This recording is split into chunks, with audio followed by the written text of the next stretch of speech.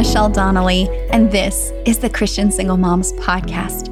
I believe that every single mom can discover a life of peace, power, and purpose, and that you can do it right through the things that God is carrying you through in your season as a single mom. Here we talk about all of the things that matter to a single mom, but most of all, I hope you found a place where you feel like you belong.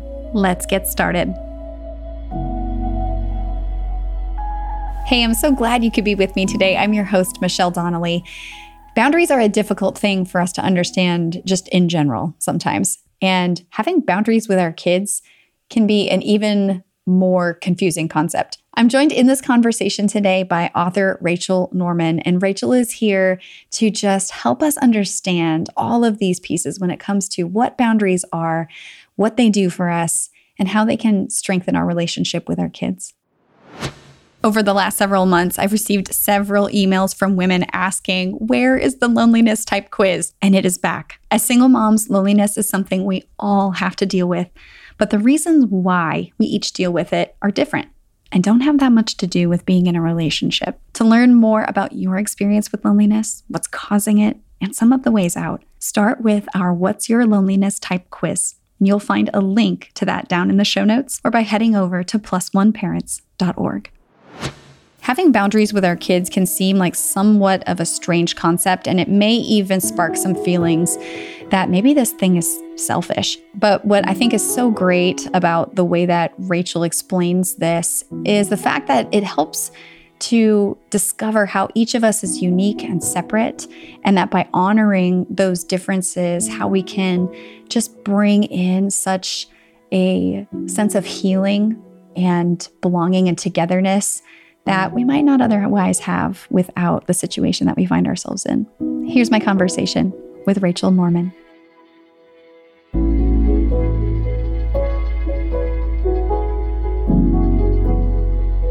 Rachel, I'm thrilled to be sitting down with you today. Welcome to the podcast. Thank you so much for having me. Rachel, boundaries is something I feel like I am still learning. And boundaries with our kids is like a whole other concept. Now, getting our mind around though what boundaries really even are, I think is kind of the first thing to tackle. So let's start at the start. Would you help us to understand what boundaries really are and what they are supposed to do for us? Yes, I absolutely will. So I love talking about this, particularly because I think the way we think about it is often, I don't want to say it's not right, but it's a little bit less clear. So for example, we might think a boundary is if this person that I have a bad relationship with calls me, I'm not going to answer. I'm going to only talk via email, for example. Mm-hmm. But that is just sort of a rule you decided. A boundary is I cannot speak to this person without becoming so agitated I can't function. So out of that, the actual issue is I cannot deal with this person, whatever. So then you go and create ways that you will make sure that doesn't happen. Does that make sense? Mm-hmm. So the way we think about it, though, sometimes is, a boundary is my child needs to make their bed every morning. But really what you're wanting to get at is you want the house not to be messy. So let me try to give an example to think about it this way. So imagine there's a bunch of undeveloped land and there's like 10 different lots. None of them, they have trees, but none of them have houses or fences, right? The boundary line where one person owns and the other person owns is there, mm-hmm. no matter whether there's a fence up, no matter, it's just already there, mm-hmm. right? So this is kind of how I like to think about boundaries are within us, whether we respect them or not, whether somebody violates them or not, whether we violate our own or not. It doesn't mean they're not there. Whether we put up a fence that says maybe our boundary is, just to kind of throw out a lot of random examples, just to get us thinking in a bunch of different areas. Sure. Maybe, or personally, I'll say I need quite a lot of sleep. Ever since I was little, I have high sleep. I sleep 8 or 9 hours a night. So that is my boundary. If I sleep less than that for one night, fine. 2 nights, it's iffy. 3 nights, DEF CON. Okay. Yeah. So for me, I could say, I'm going to stay up to midnight and work, and I'm going to get up at 5 a.m. and work out. And that's what I'm going to do. But my body's like, okay, because I need 5 hours isn't going to do it. So it's like my actual boundary is this amount of sleep that I need. And from that place, I might make a rule or routine for myself. But what we initially think of our boundaries are the rules that we think in our head. That's why we think a list of 10 boundaries I should have. I'll do those.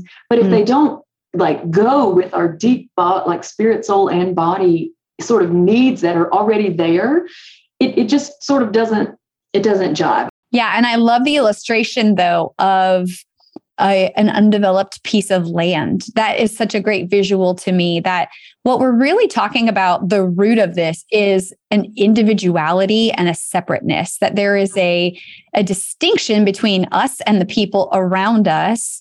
And that is truly, as you said, it's something then that we either violate ourselves sometimes by not recognizing that separateness, by not honoring that separateness, or that other people violate because they are not appreciating that dignity. But that separate dignity is what is God-given. And that's the place where we start from. And I think what really has helped me, and what I love that you point to in your book, and sort of what you just illustrated, is that there are some personal limitations that allow us to start to discover what these boundaries are. And some of them are going to be in our bodies, like how much sleep that we need and those types of things. And in other spaces, though, it may be how much of another person's behavior, for example, I can tolerate because of the emotional triggers that I experience, because of my journey, that I can't be friends with everybody because that person's going to set me off. And that some is work on our part that we do grow in. And then some of it is recognizing, no, I'm not supposed to actually be all things to everybody. No. And I'm so glad you mentioned that, because and especially as Christian women, we really are, rightfully not wanting to go into, shall we call it, selfishness. But I really think we're first of all confused about, the things we think are selfish are not always selfish. We discover our limitations and our boundaries when we listen to what's happening with ourselves. And we're like, this is not okay. You can continue on in something on, and you're like, I feel anxious. And instead of thinking, oh man, I shouldn't be living in a situation that constantly makes me anxious, depressed, suicidal idea, whatever. We're like, oh, it's a sin that I'm anxious. It is a sin that I am depressed.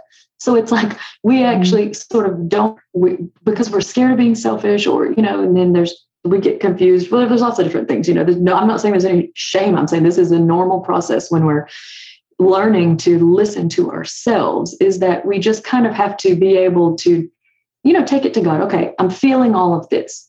And instead of judging myself for these feelings, I'm going to say, how did I get here? How can I get out of this place? Because it's clear we're not supposed to. It's not always clear.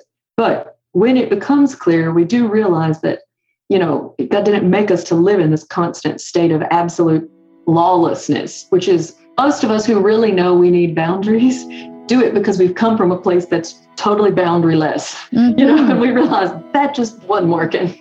Yeah. There are 3 words every abuse survivor must hear. God hates abuse. Plus One Parents has released a devotional for abuse survivors called Safe Haven, a devotional for the abused and abandoned. Safe Haven is a biblically based guide to abuse, giving you the tools that you need to identify it, respond to it, and heal from it. Safe Haven is now available in paperback, ebook, and audiobook formats, and you can locate a link to purchase your copy down in the show notes.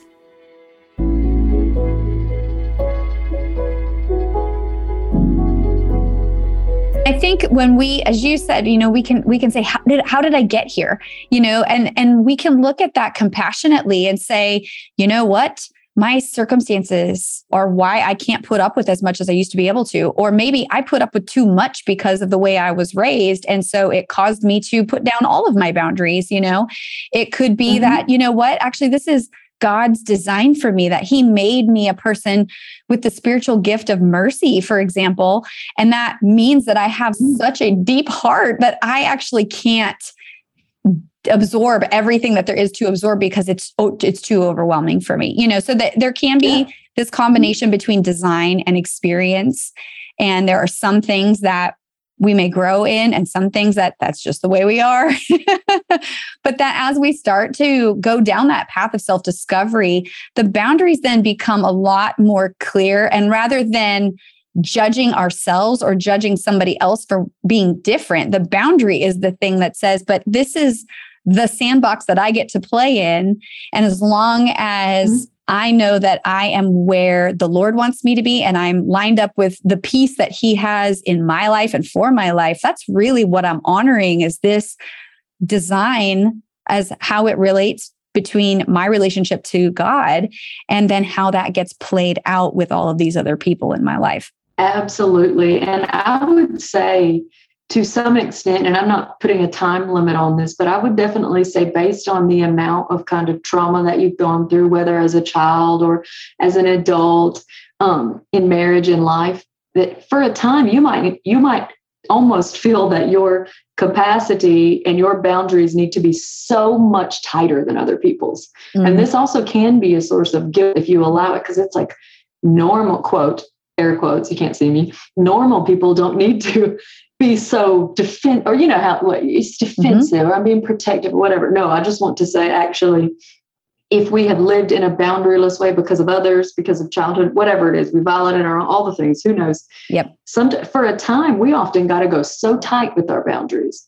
And the capacity can grow later with healing, but there's no shame in especially as a single mom, because you're the one that is there. So, you're the one that's doing it all, and so I really like to say, if you have to do it all, you get to choose how it's done. You get to choose the standard with it that it's done. And sometimes you have to purposely drop a standard to be lived within your boundaries. So it might be cooking, for example. Guess what? You might be just like, we're going to do frozen stir fry packs, and we're going to do fruit salad, for whatever. I'm going to do something I can chop and put in a bowl. Okay. I'm just giving examples. I know for myself in life, when I've gone through crises, that I'm like, the standard of cooking, I'm dropping it because my boundaries by 5 p.m., I'm losing it. Mm-hmm. I'm losing it. By 5 p.m. to 7:30, hanging on by a thread over here. And then so it's whatever has to happen between those times, I've got to just do what I can do. And so boundaries at its essence are respecting ourselves in the sense of, this is my experience. God knows what is going on with me. I cannot pretend it's any different. And I'm going to live like whatever is happening is actually happening. And I believe this helps us stay grounded in our actual reality, especially for single moms, especially coming out of abusive situations or domestic violence situations. It takes so long to even know what your reality is, doesn't it? Yes. We're just twisted all around, Yep. And so sometimes it's just, this is how it is, or it might be, nobody can do extracurricular this year because I can't function in the car 2 hours a day. It's there's the guilt. There could be the guilt, but then there's also I'm the one that has to do it all. It's better for me to be okay than for them to be mediocre at soccer. Yeah. Rachel, better for them. Better for them.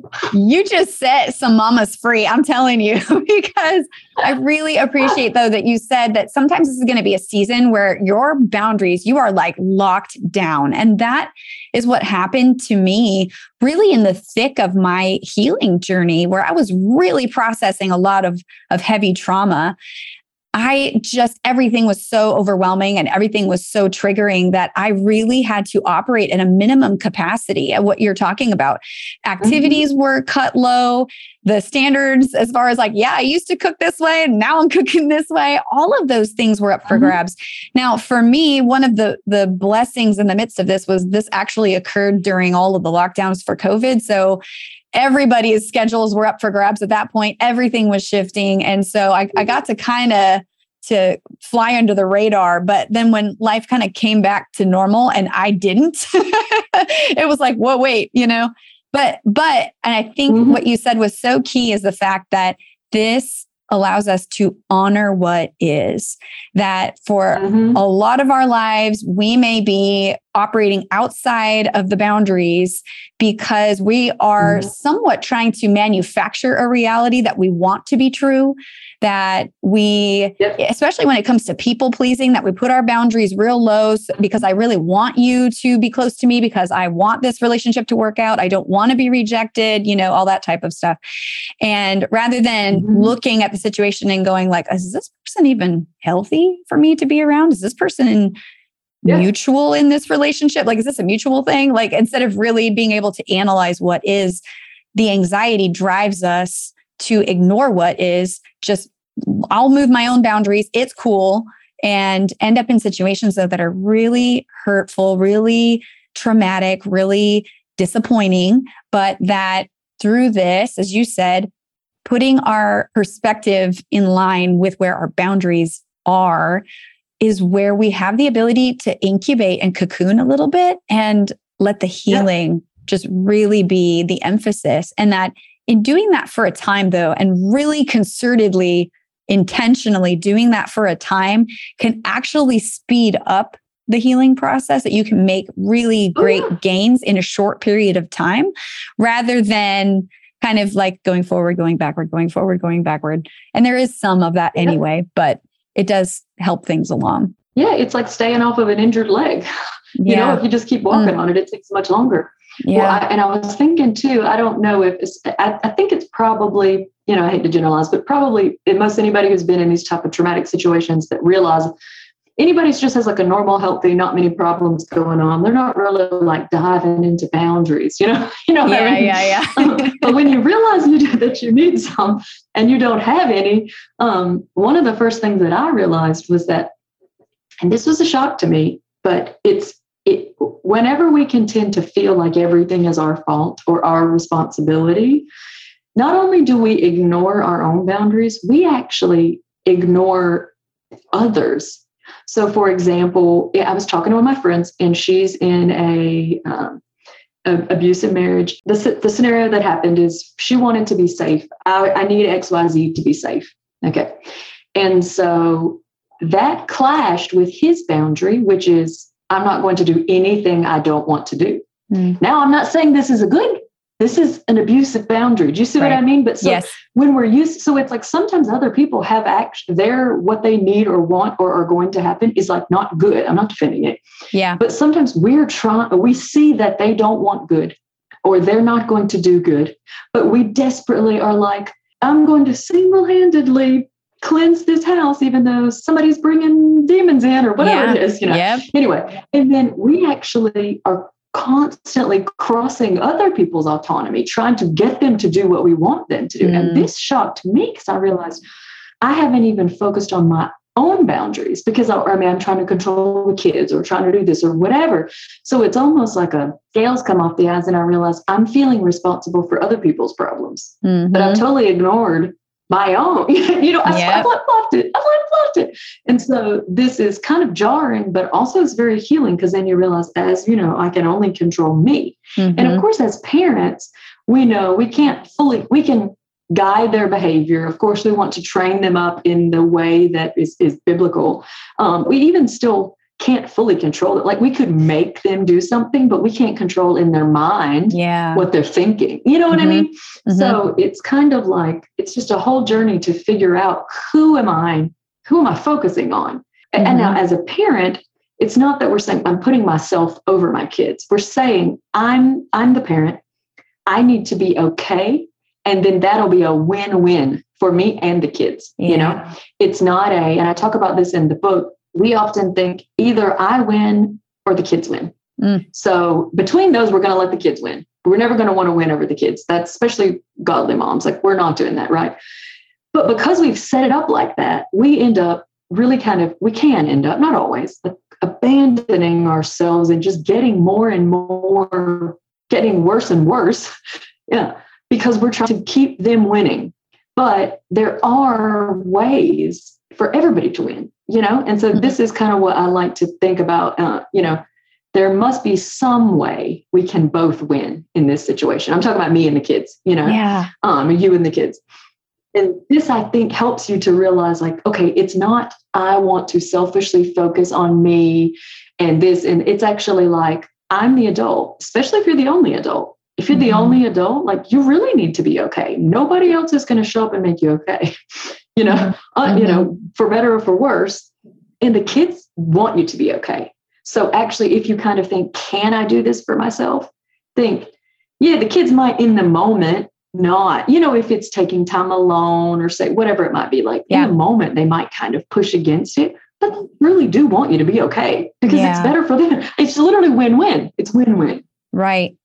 I think that's an important example that you just gave too. And as I was talking about that season where I was like really like locked down, I needed a lot more alone time. I needed a lot more time to go in my room, collapse on the floor, you know, and whether it was crying or taking deep breaths, you know, or whatever it was, to just like let the overwhelm come down so I could go back out there. As I did that more and more and more, my tolerance went up because I knew how to be soothed. I knew how to get into the presence of the Lord like so much faster, you know, so that when those trigger moments happened, that I was better for them. And I think that is the key when we talk about things like guilt and selfishness and all that sort of stuff, that on the one side of getting good with our boundary setting with our kids, it is, how am I indicating to you, my child, that I am separate from you? I have separate needs from you, that they need to be honored just like your needs need to be honored, and that they actually have a participation in that process of helping mom to have the ability to take care of herself so that mom can also then take care of the kids. And there's nothing selfish about that. It can be harder if you have toddlers. It can be much harder if you've got little teeny ones, and trying to figure out how you work these things out when they physically, like, there's not really a safe space you could put them in, for example, you know, to go be by yourself for lengths of time. And there are ways to be creative. But that's one aspect of it. But the other one, and this is, I think, really important, what you just talked about in terms of other people's boundaries, though, is that there's a control element here when our boundaries conflict. And the example you gave with a former partner, former boyfriend, former spouse, whatever, who has boundaries, but within those boundaries are things that are wicked. And within our boundaries are things that are directed towards our relationship with the Lord, that are good and godly, right? So when those are in conflict, we tend to want to control what's going on within that other person's boundaries. And when it comes to somebody who is at the peer level, we can see that just results in very specific types of relational conflict. But we may end up also doing that with our kids.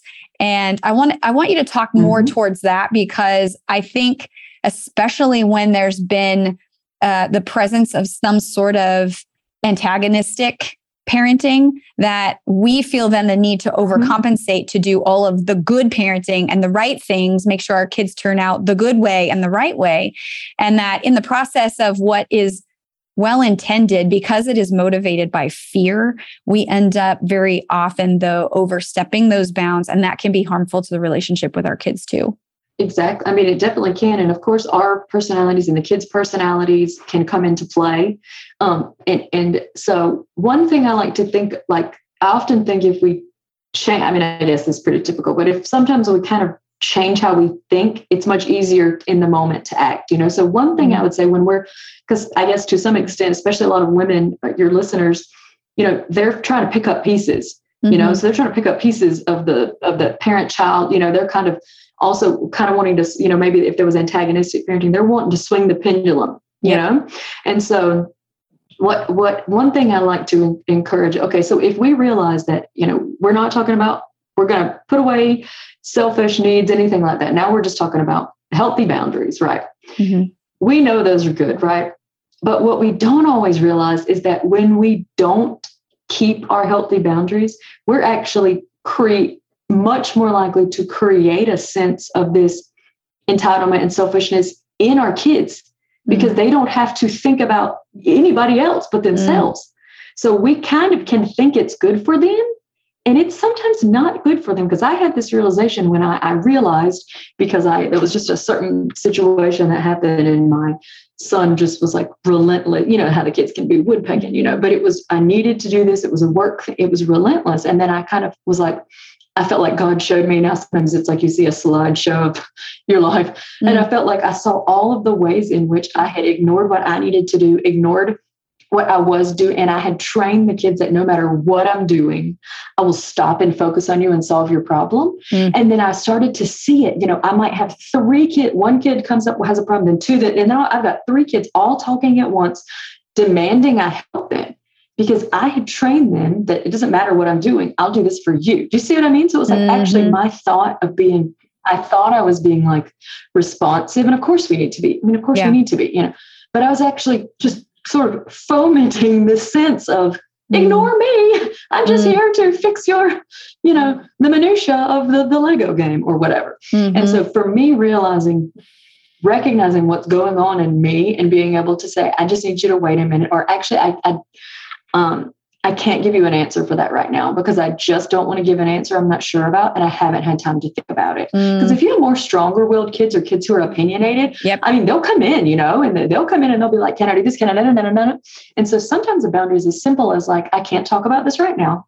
Let's think of a time that's good for you and good for me, that we can talk about this, so that it meets their need of realizing it's going to get done. You aren't trying to do it while you're trying not to burn dinner or whatever it is. Mm-hmm. And so sometimes even just boundaries are as simple as, right now my heart is racing. I'm starting to sweat. I'm getting very stressed. I need to not continue what's happening right now, but without pushing away, without shutting down, without yelling, just being like, what's happening? Okay. And so it's almost like you're modeling it for the kids too, because it's like, okay, I feel quite stressed right now. I need to take a second, and then, whether it's we'll talk about this later, we'll do this, whatever it is. I think that's a brilliant strategy, because as you said, it is modeling boundary setting for our kids in real time, because they're going to need it too. And I've seen this in my own household where, because I will say, hey, I'm getting overwhelmed. I need to take a pause. Let's come back to this, but I promise I will come back and I will talk to you about it. There's actually a trust that gets built there. And so the kids know they have the latitude to do the exact same thing, though, that when we're having a conversation, if they're starting to feel the heat of that, then they're able to say, I need a break, and we have the understanding that a break doesn't mean like I'm done and never coming back to this, but it does mean, okay, let's pause for a minute. What else is on your mind that is making this particular conversation so much bigger for you?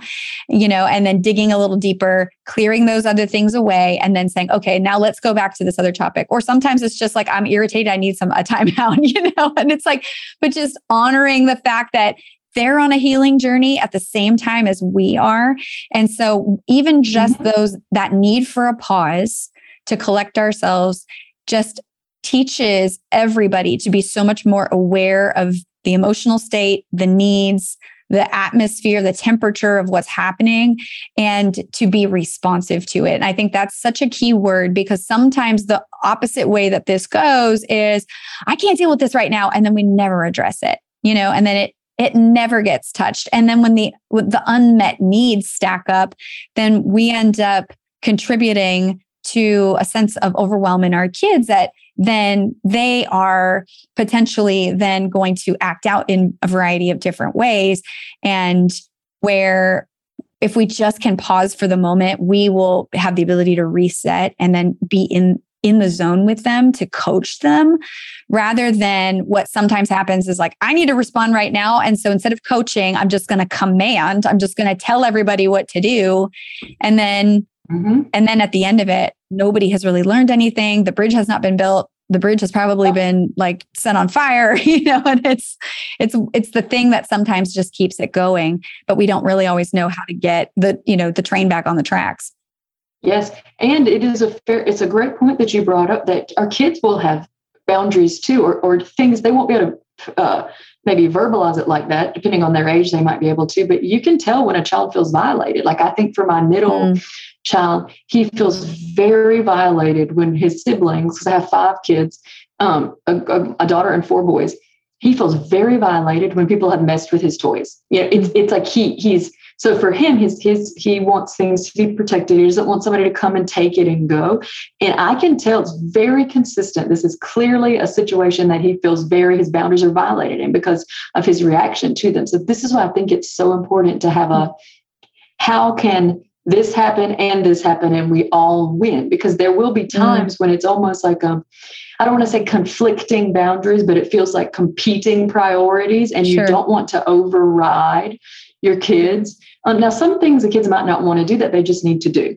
But some things it might be, I'm thinking maybe if it's like a cleaning of a room scenario. Okay. So some moms, and a tidy house, or some moms don't need it to be tidy, but it can be that when the home is out of control, we just feel overrun. Yeah. And I started to notice this because I talk about this in one chapter of the book. It's like, my name is Rachel and I'm an aggressive vacuumer, because if I would see a huge mess, it would be like, I would feel enraged, And so obviously I had to, do some healing so that I can see a mess now and not kind of go nuts. But it's because we have this house.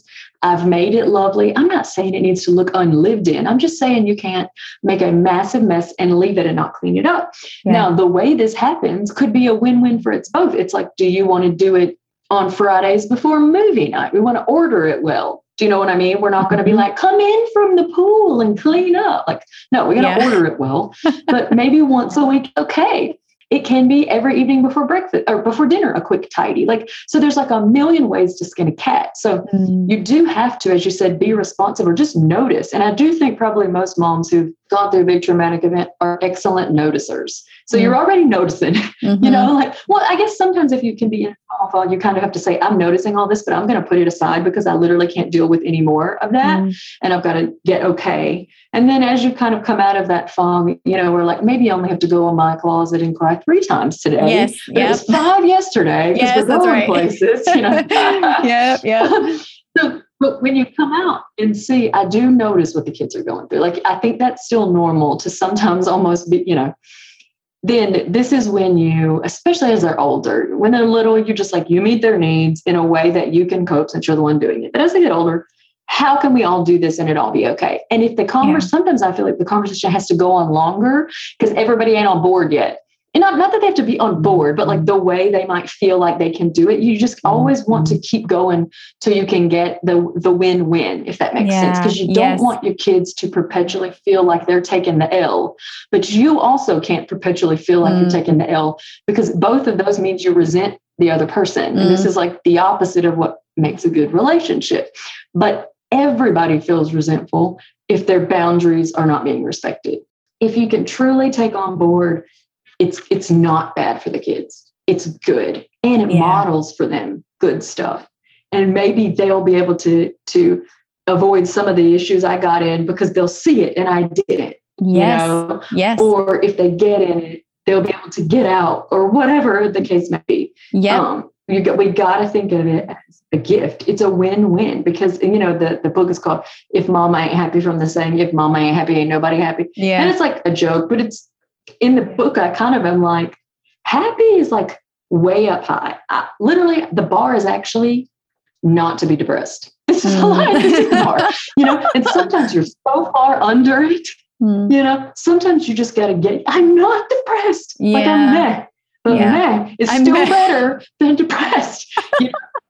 Yes, no, it's true. And one of the things that you just pointed to in this, though, is the fact that this is actually how we have the ability to correct some things generationally that may have been passed to us. It's very often the case, and this was certainly my case, where if great boundaries are not modeled in your family of origin, then that is something that you may carry into romantic relationships. And then you may find yourself attracted towards relationships where boundaries are violated all over the place. And so learning this with our kids and in front of them is one of the ways that we break things off for them generationally.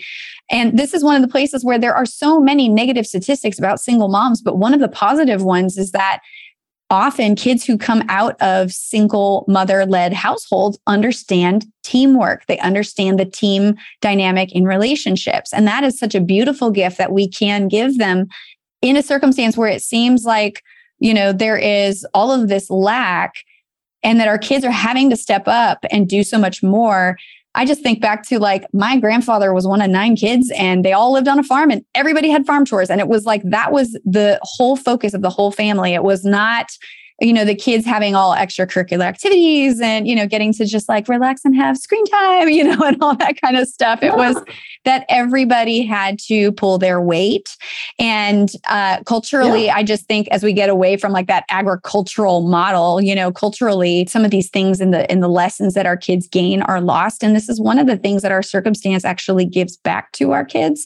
But what you pointed to, Absolutely. 2 things that are so important in what you just discussed is the fact that number one, we're going to have preferences, but that we may have to have way more realistic expectations, and that comes back to dropping our standards some, that we got to have some realistic expectations that, yes, I like to have a tidy house, but maybe what that looks like is going to be different now based on what I can do and what my kids can do in cleaning up after themselves, and then on top of that, though, and this is where I think the big win-win component comes from, though, is the how. You might still have your what. Your boundary can be the what, but the how, there's so much creativity where we can all exercise our different like giftednesses and our personalities and all of that kind of thing. So that, a lot of times though, where this gets set off is you say to a child, can you do this? And the child says, no. And so now we're off to the races of like, but this is my boundary. And now I need to convince you of why you need to do this, where we actually have the ability to say, maybe instead of focusing on the, if you're going to do this, like, let's switch the conversation and say, hey, I know you don't want to do this right now, but, would you like to do it? Like, I can give you a piggyback ride into the other room, or I can carry you upside down. I don't know. That's what we do at bedtime with my toddler, and it's just like, you can just focus so much more on, I need it done, but here are your options. And sometimes then they get engaged in the problem solving and they become owners at that point to say, what if I did it this way?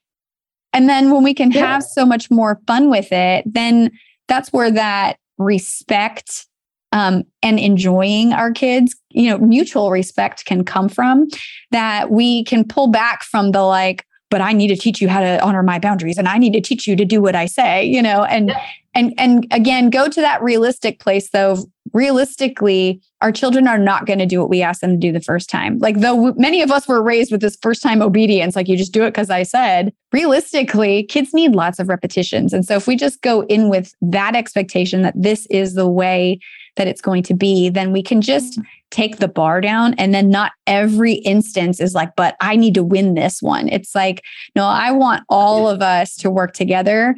And I will get the win that I need. And I'll feel good about it when I involve you in the process rather than trying to be the authority in the process. And I was going to say, if you go into it realizing you're going to win because you're the mom, like, so the goal is, how can they also win? Right. Because if you go in feeling like you're going to lose, then you're like, oh no, you're going to do what I said, and sometimes it gets to that, but if you go in thinking I'm going to win, let's figure out how they can win too, especially if it's something that's just good and needs to happen. Yeah. But one thing I will say that I feel like is, if you've really struggled to have boundaries with a significant peer, you probably also don't have a clear thought about, you probably struggle with it with the kids too. That's what I want to say. So because what can happen is when we are in a boundaryless place, we're focusing on everybody else, but we're feeling like what they're doing is our fault. Right. And so then we can do this with the kids though. So we can blame ourselves for everything they're doing or not doing. Does that make sense? So I say this in a freeing way. Like sometimes, especially moms who have a lot of guilt, it's like, well, they acted like that because I didn't play with them 30 minutes before. And I mean, we have to have connection with our kids, but actually they're just their own person too. They might have done that because they were tired, they were hungry, they don't have great coping skills because they are also have a flesh just like we do, because they just lost it, because they just wanted to, whatever. There's a million reasons why they could do it. But when we immediately blame ourselves, then we're always still striving, still never good enough, still never ace it, because they're never going to be perfect, right? So if we base how good we're doing on how perfect they are, it's just going to go badly, So it's almost like we have to recognize, and I went through this a few years ago when I got cancer, had been living in a very stressful situation, whatever, ended up with cancer, early stage, God did it work, praise God. But it was like, I had this moment. The main reason I was sad is because I was like, I'm going to destroy my children if I die. And I felt like God showed me, it was almost like I felt like he showed me that it was like like they're all their own people. Like they are all their own people. And if I pass, then like, yes, they'll be devastated, but they'll be okay. Like they can grow up and have happy, joyful lives. Like they are not me. If they're sad, I don't have to be sad. If they're mad, I don't have to defend myself. Like I can just let them be them. I can let them have their own emotions. If they're mad or pouty or sad or whatever, I don't have to take it on and then act like it's my fault. Yeah. Like sometimes you're just crabby because you're hungry, or sometimes you're just in a bad mood because you got hormones. So when we are boundaryless, we tend to think everybody else's problems are our own. And this is particularly difficult in parenting because we know we do set the mood. We know we are the authority. So it all feels like, and we know we could inflict damage because parents can on their kids. So we take this responsibility seriously. But what can generally happen is then we do a lot of boundary bending because we do not want them to be unhappy. Because if they're unhappy, we're bad moms. Does that make sense? So it's like we kind of have to just process this with God and think, okay, whatever, like where do I end and they begin? Let them have the feelings that they have. I'm going to be here to support them. I'm going to help them learn how to handle these feelings. But them having frustration doesn't mean I did something wrong. Them being sad doesn't mean I'm a horrible mom. Them being mad at me doesn't mean it's because of all these reasons that I failed them.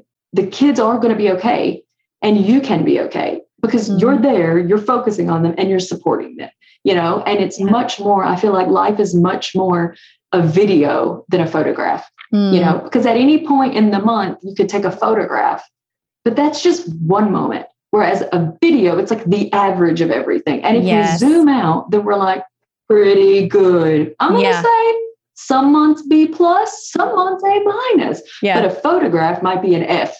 And if you act like the photograph is your grade for life, you're just going to be so demoralized. It's just going to keep you down, I guess what I mean to say. Yes. And I think one of the things you just highlighted there was the fact that it is allowing them to have their own emotions. And that is easier for us to do when we've done that for ourselves. We have the ability to be so much more present for our kids, to be so much more flexible, to approach them with way more grace, that I no longer need to control your emotional experience because it's not affecting my emotional experience anymore. That I can look at you. Yes, I can look at you, child, and say, oh, I remember what it was like to be 13, and to have those emotions, rather than feeling stressed out but you having those emotions means that everything's not okay. And I need for everybody to be okay. And that being the driver of the way that we parent our kids. Amen. My daughter just turned 11 and she started to have like where she'll have, I call them like hormonal emotional episodes, for like no reason, And so it because they're sometimes completely irrational, because it was so irrational, I felt kind of like, I can't handle your emotions now because I have pent up emotions that I can't deal with and yours are touching on mine. And now you just need to stop so that I can be okay. Right. Instead of it being like, we're separate. But anyway, and then it was kind of like I went in deep trying to convince her why she was being irrational, Yeah. So then I invalidated. Yes. Because she actually is super rational. So like in my mind, I'm like, this is dumb. What you're feeling? Come on, whatever. It made it worse and worse. Okay. So then after that, I was like, okay. So then the next time when she started acting like this, I literally don't say anything and I hug her. And then she'll just hug and she'll be okay. So I'm not saying hugging is the answer for everything, but I mean to say sometimes when we think we're trying to make it better, we're stopping a natural process that they're trying to do. They might just need to cry and we hug them. And they might just need to finish until they're done. And then they might want to talk about it. They might not. But if we're like, what are you crying about? What are you thinking? You shouldn't think that. You're very valuable. Oh, or whatever it is. If we're trying to fix, we're trying to rescue. We got to stop. Like we keep, we're fixing and rescuing. We're very used to that, Well, whenever we stop trying to do that and kind of just respond to whatever's happening, but not feeling like we have to fix it. It's actually so much easier because we can't always fix it. And how frustrating is that, you know? Yes. And then again, we think, well, I'm not very good. I couldn't fix it. Yes. Yes. You know, and I think what I've learned is because I have had to get so used to taking pause just with myself, with my kids, in that moment, I've gotten so much more used to asking the Holy Spirit, what am I supposed to do here? You know, and so when I do get confronted with that moment where I have the same inclination where I'm like, let me just talk you through this. You know, it's like that talking somebody through their emotions never has worked in the history of ever, you know, but allowing it's because it became a dialogue between me and the Lord. It was like, now I know what it's like to be accepted by you in the midst of my struggle. So I can offer that same acceptance. That's really what I'm exchanging here. And that even when I don't know what to do, just that pause of saying, Holy Spirit, like, help me to bite my tongue here and to just be responsive in the way that you want me to be. That I'm astonished at the things that come out of my kids' mouths when I just stop talking and give them the room to feel accepted. Yes. I think one of the best gifts we can give our kids is modeling apologies, you know, and I like to just say, I don't force them to say they're sorry to each other, especially if they're not sorry, but I will have them admit they were wrong. So that's just one of my shticks, but I'll go to them and say, I was wrong. This is what happened. I shouldn't have responded like that. I wish I would have responded like this. Or what were you thinking? Kids love do-overs. They eat them up. Because it's you know, you need to have a do-over when you're still kind of ruminating on something. Yeah. Or it was like they started to talk and you didn't ask a question. You were a bit distracted. And later you thought, I should have asked that. And you go, can we do that over? Kids love it. So I'm going to leave, especially if you're going through a challenging time, there's probably going to be a lot of situations you want to do over. They're actually gifts. They repair the relationship. They're very healing. It's like a strategy you can have and be confident in because you know you're not going to be perfect. It's like, don't just pretend that didn't happen. Just do it over. Yes, of course you already did it and it doesn't erase it. But kids love that. They actually are very forgiving. They're understanding. And who besides kids understands blowing up or losing their temper? Little kids are experts at it. Yeah. They are experts. They get it. You know, so you being an adult and say, oh man, I don't like it when you yell, and here I went off and yelled, you know, this is why, to make it okay, I was wrong. Here's why, when I did it, I do this. Whew. And then it also helps kids think, oh, this is how my mind works. Anyway, I just think that's a great thing to keep in our tool belt, you know, just because we messed up doesn't mean it's all over, you know. That's a word right there. Rachel, I could just go on and on and on about this topic with you. At the end of every conversation, I ask each guest the same question. And it is, if there was just one thing that you would want a single mom to know, what would it be? There was one thing I would want a single mom to know. It would be, so a friend sent me this scripture. It's in Proverbs 31. And it's before, we're not talking about the Proverbs 31 wife, but before that. And it was I think it was maybe like a couple of stanzas, I guess, almost like a song or a poem, but it was King Lemuel's mother taught him this. And then it was, you know, kind of it went on from there. I encourage you to read it, but I felt so encouraged by that because so often single moms think how much they feel that their child is missing instead of thinking about how much they are giving their child. And so that is what I would leave you with. Like it's, you know, in the Word of God, like this is the effect that a mother has on a kid. That is beautiful. Thank you so much. I really appreciate that. Rachel, would you tell listeners about your new book and how they can follow you? Yes. So in October, my book's come out with Tyndale called If Mama Ain't Happy, Why Healthy Boundaries is Good for Your Whole Family. And you can find me. I have a website called A Mother Far From Home. And I talk a lot about routines, family routines, systems, you know, getting to the heart of your child, all that there. And I have a YouTube channel where I talk about motherhood stuff that we talked about here as well by the same name, A Mother Far From Home. Awesome. And I will include links in the show notes to make it easier for listeners to find all of your resources. But thank you so much. It was really great chatting with you today.